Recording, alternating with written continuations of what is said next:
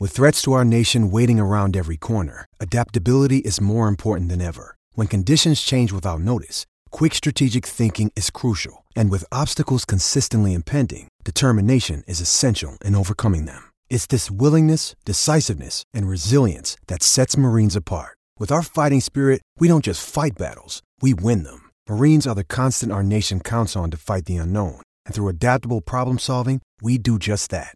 Learn more at marines.com.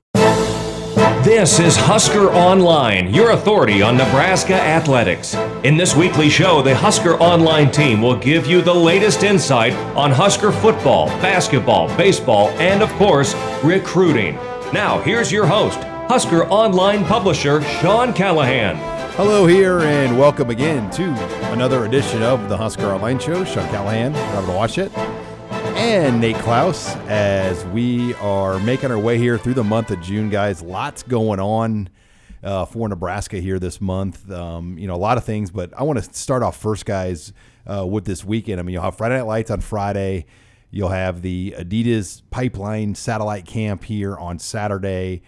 Really, Nate, this will be the pinnacle of the early, or kind of the midway flagpole of the recruiting cycle here. As you know, we've had the spring game, we've had some early unofficial visits, but this weekend, and particularly next weekend with the Big Red Barbecue and another Friday Night Lights, I mean, this is kind of the point where it starts to kind of turn typically for Nebraska. Yeah, absolutely. This is the time of the year where, you know, you're starting official visits. I mean, they've already had one or two, with Nash Hutmacher back in April and everything. But basically between this week and next week, this signifies the back end, or the beginning of the back end of the recruiting cycle. For Nebraska, this is typically the time of year where things really kind of kick off and get rolling, where there's a lot of momentum on the recruiting front. They never really start out all that fast with commitments, and I know that as the months kind of draw on, people start to get antsy, but usually this is when the dominoes start to fall. So it's going to be interesting to see, kind of how that all plays out. But they've been on the satellite camp tour. Now they're back home with their own camps, and Friday Night Lights and the Pipeline Camp, and then, like I mentioned, a bunch of official visitors. So things are really heating up in that regard. Yeah, and last year there was a month delay for Scott Frost's staff between commits, and this year on the same period we're about 6 weeks, Nate. So it's a little bit longer than last year, but there are still 3-4 guys that you kind of know, Nate, as a recruiting expert that covers Nebraska, that if you had to put a wager down, you think these guys are going to be Huskers. Yeah, I think so. I mean, I think there's a handful of guys where you can kind of point to and say, well, Nebraska's either the team to beat, or they are sitting really, really well with X, Y, and Z players. And so, it's not panic mode, or I don't think it's time for people to get overly worked up about anything. It's just kind of how things typically work out. Sometimes they have 6 commits by now, and but usually they're right about the same, as they, right now where they usually are in the past. And that's with, 3 commits, 3 really good commits. You got 3 4-star players, 2 of which were in the top 50 in the country. So it's not like they're piecing together this half-rate recruiting class. I think they've got guys that they really like, and they're sitting real well with other players that they really like. And speaking of new commits here, Robin, as we talk about things here, Nebraska added a tight end this week, Travis Vogelek. How do you pronounce the name? Vogelek. Deep ties to Nebraska, Omaha, as well as his father, DJ, a longtime college coach, that's been in this area for a number of years now at Northern Iowa, tied to the staff.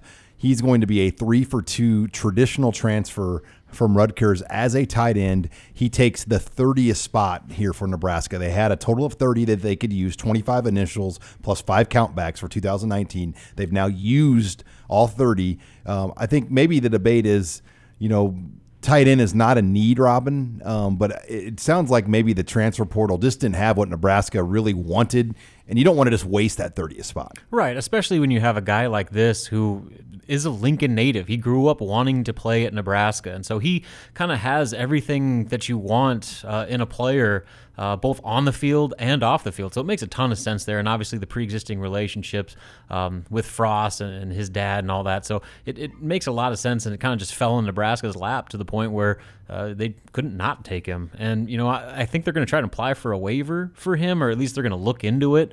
So maybe that will kind of dictate when he actually sees the field. But worst case, you allow yourself to add even more depth to a tight end position that I honestly think Nebraska is going to try and get more involved more than ever this year. I know we've been saying that for like 5 years now, that when's the tight end actually going to be a part of the offense again.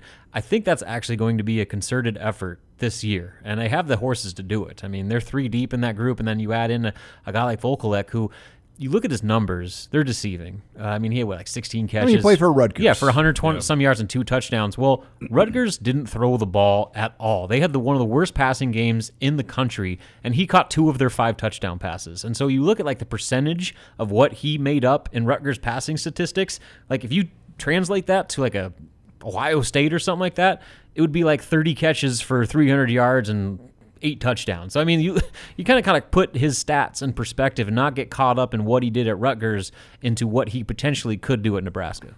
And he was a guy that Iowa really, really wanted. And Kansas State. And Kansas State. But, Iowa in particular. If Iowa wants a tight end, yes, he's pretty good. Exactly. So not only is Nebraska adding a really good tight end that is highly thought of by a lot of people in college football, but they're taking a tight end away from a rival. Mm-hmm. And so I think that in itself is a win-win. Mm-hmm. But I've heard nothing but great things about Travis Vokolek. I actually got to see him play in high school. He played against CBC in a playoff game, Christian Brothers College High School, where Trey Bryant was at, and Nebraska was recruiting Cameron Brown and Cameron Babb and a bunch of other kids there at this high school. And Vokolek that night was the only player that CBC was playing against that could do anything against all that talent.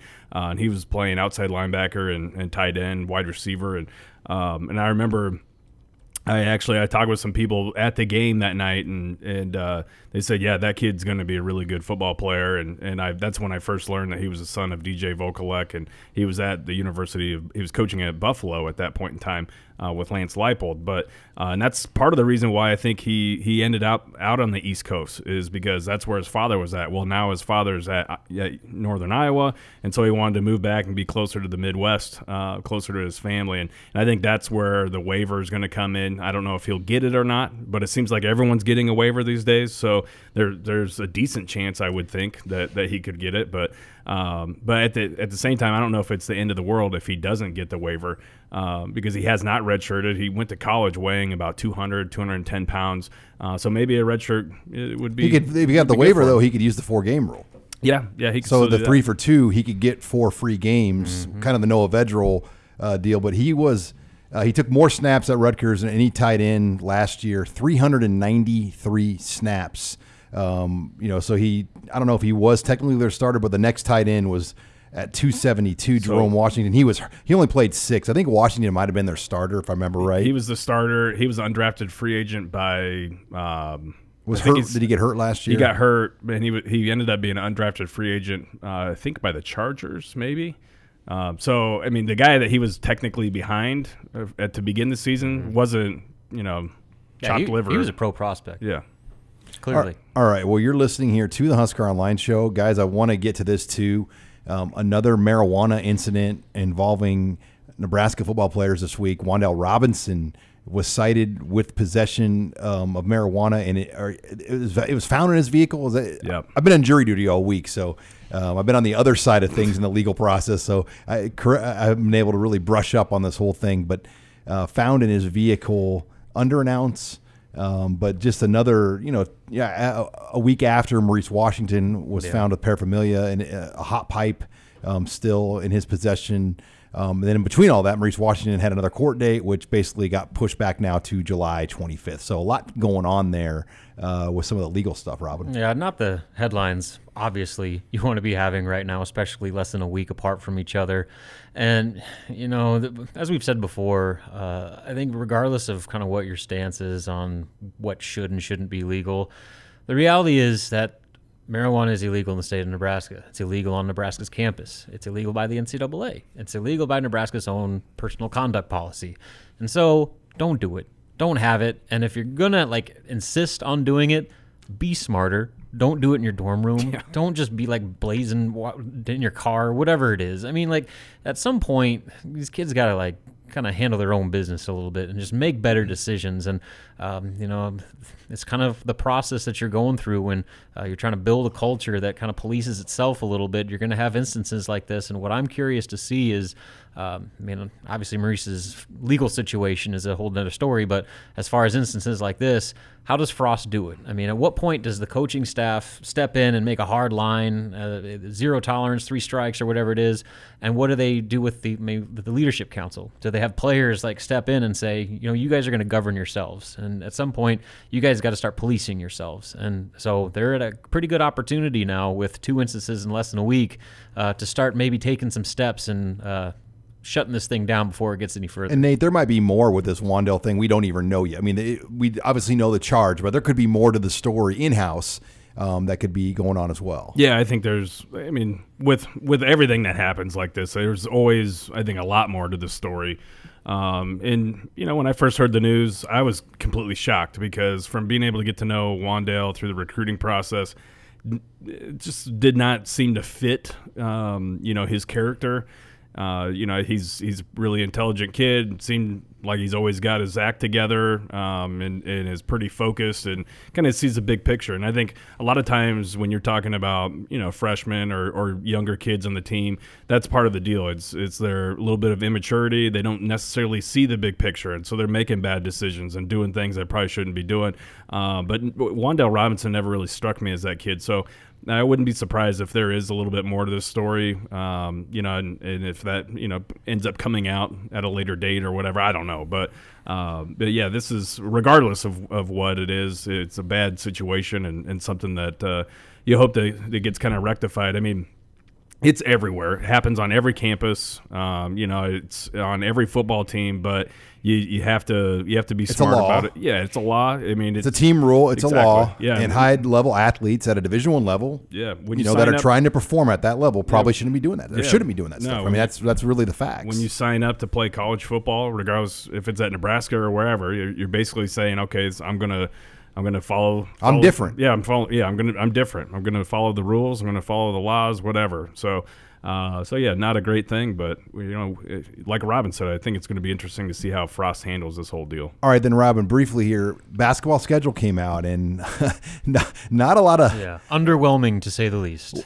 I'll tell you one thing though, it's still going to be sold out. Oh, no doubt. And we've got a mutual buddy that is involved in tickets, and he's anticipating prices for PBA to be as high as they've ever been, especially for early games that typically don't draw. I mean, there's still going to be they could have Doane coming in there, and they're going to have Doane coming in there, and they're going to sell that game out. Yeah, that'll be the unofficial debut with the lone exhibition game on October 30th. But, yeah, I mean, we knew they were going to schedule light, but this is about as light as it possibly South Dakota State's like the best home game. That is the best home game, and last year they finished 92nd in the final RPI rankings. And they were the only team that had a 500 record or better that's coming to PBA in the non-conference. And so your best games are at Creighton, at Georgia Tech, and then whoever they are to be paired against in the Cayman Islands Classic in late November. And to be fair, they have 22 today that we know Power League games. 20 conference games, Creighton, Georgia Tech, and then whoever they play in the islands. Get a couple more. And they might get 2. So you're looking at 23, 24 Power League games, if not 25. So it's a decent schedule. It just is going to suck in Lincoln for the non-conference, but that might be what this team needs. Yeah, and so keep in mind, when they assembled the majority of this schedule, they barely had a team. I mean, I'd say probably about 80% of the roster was still yet to be determined. Their starting 5 was like Brady Hyman and Thor and dudes that aren't here. Amir Harris. Yeah. So they had no idea what they had to work with, and so rather than just kind of schedule like you normally would to build an NCAA tournament resume, they scheduled to make year one kind of an easy transition and provide some opportunities to gain confidence and build momentum and have some tangible evidence that what Fred Hoiberg is doing is going to work. And now they're going to face a meat grinder in the Big Ten, but at least the first part, they get some tests. It won't be nearly daunting, but it'll allow ample opportunity for this young team that's never even been in the same room together to kind of gel a little bit. All right, when we come back, the one, the only Mike Wheeler will join us in studio for the mailbag. We'll take your questions next here. You're listening to the Husker Online Show.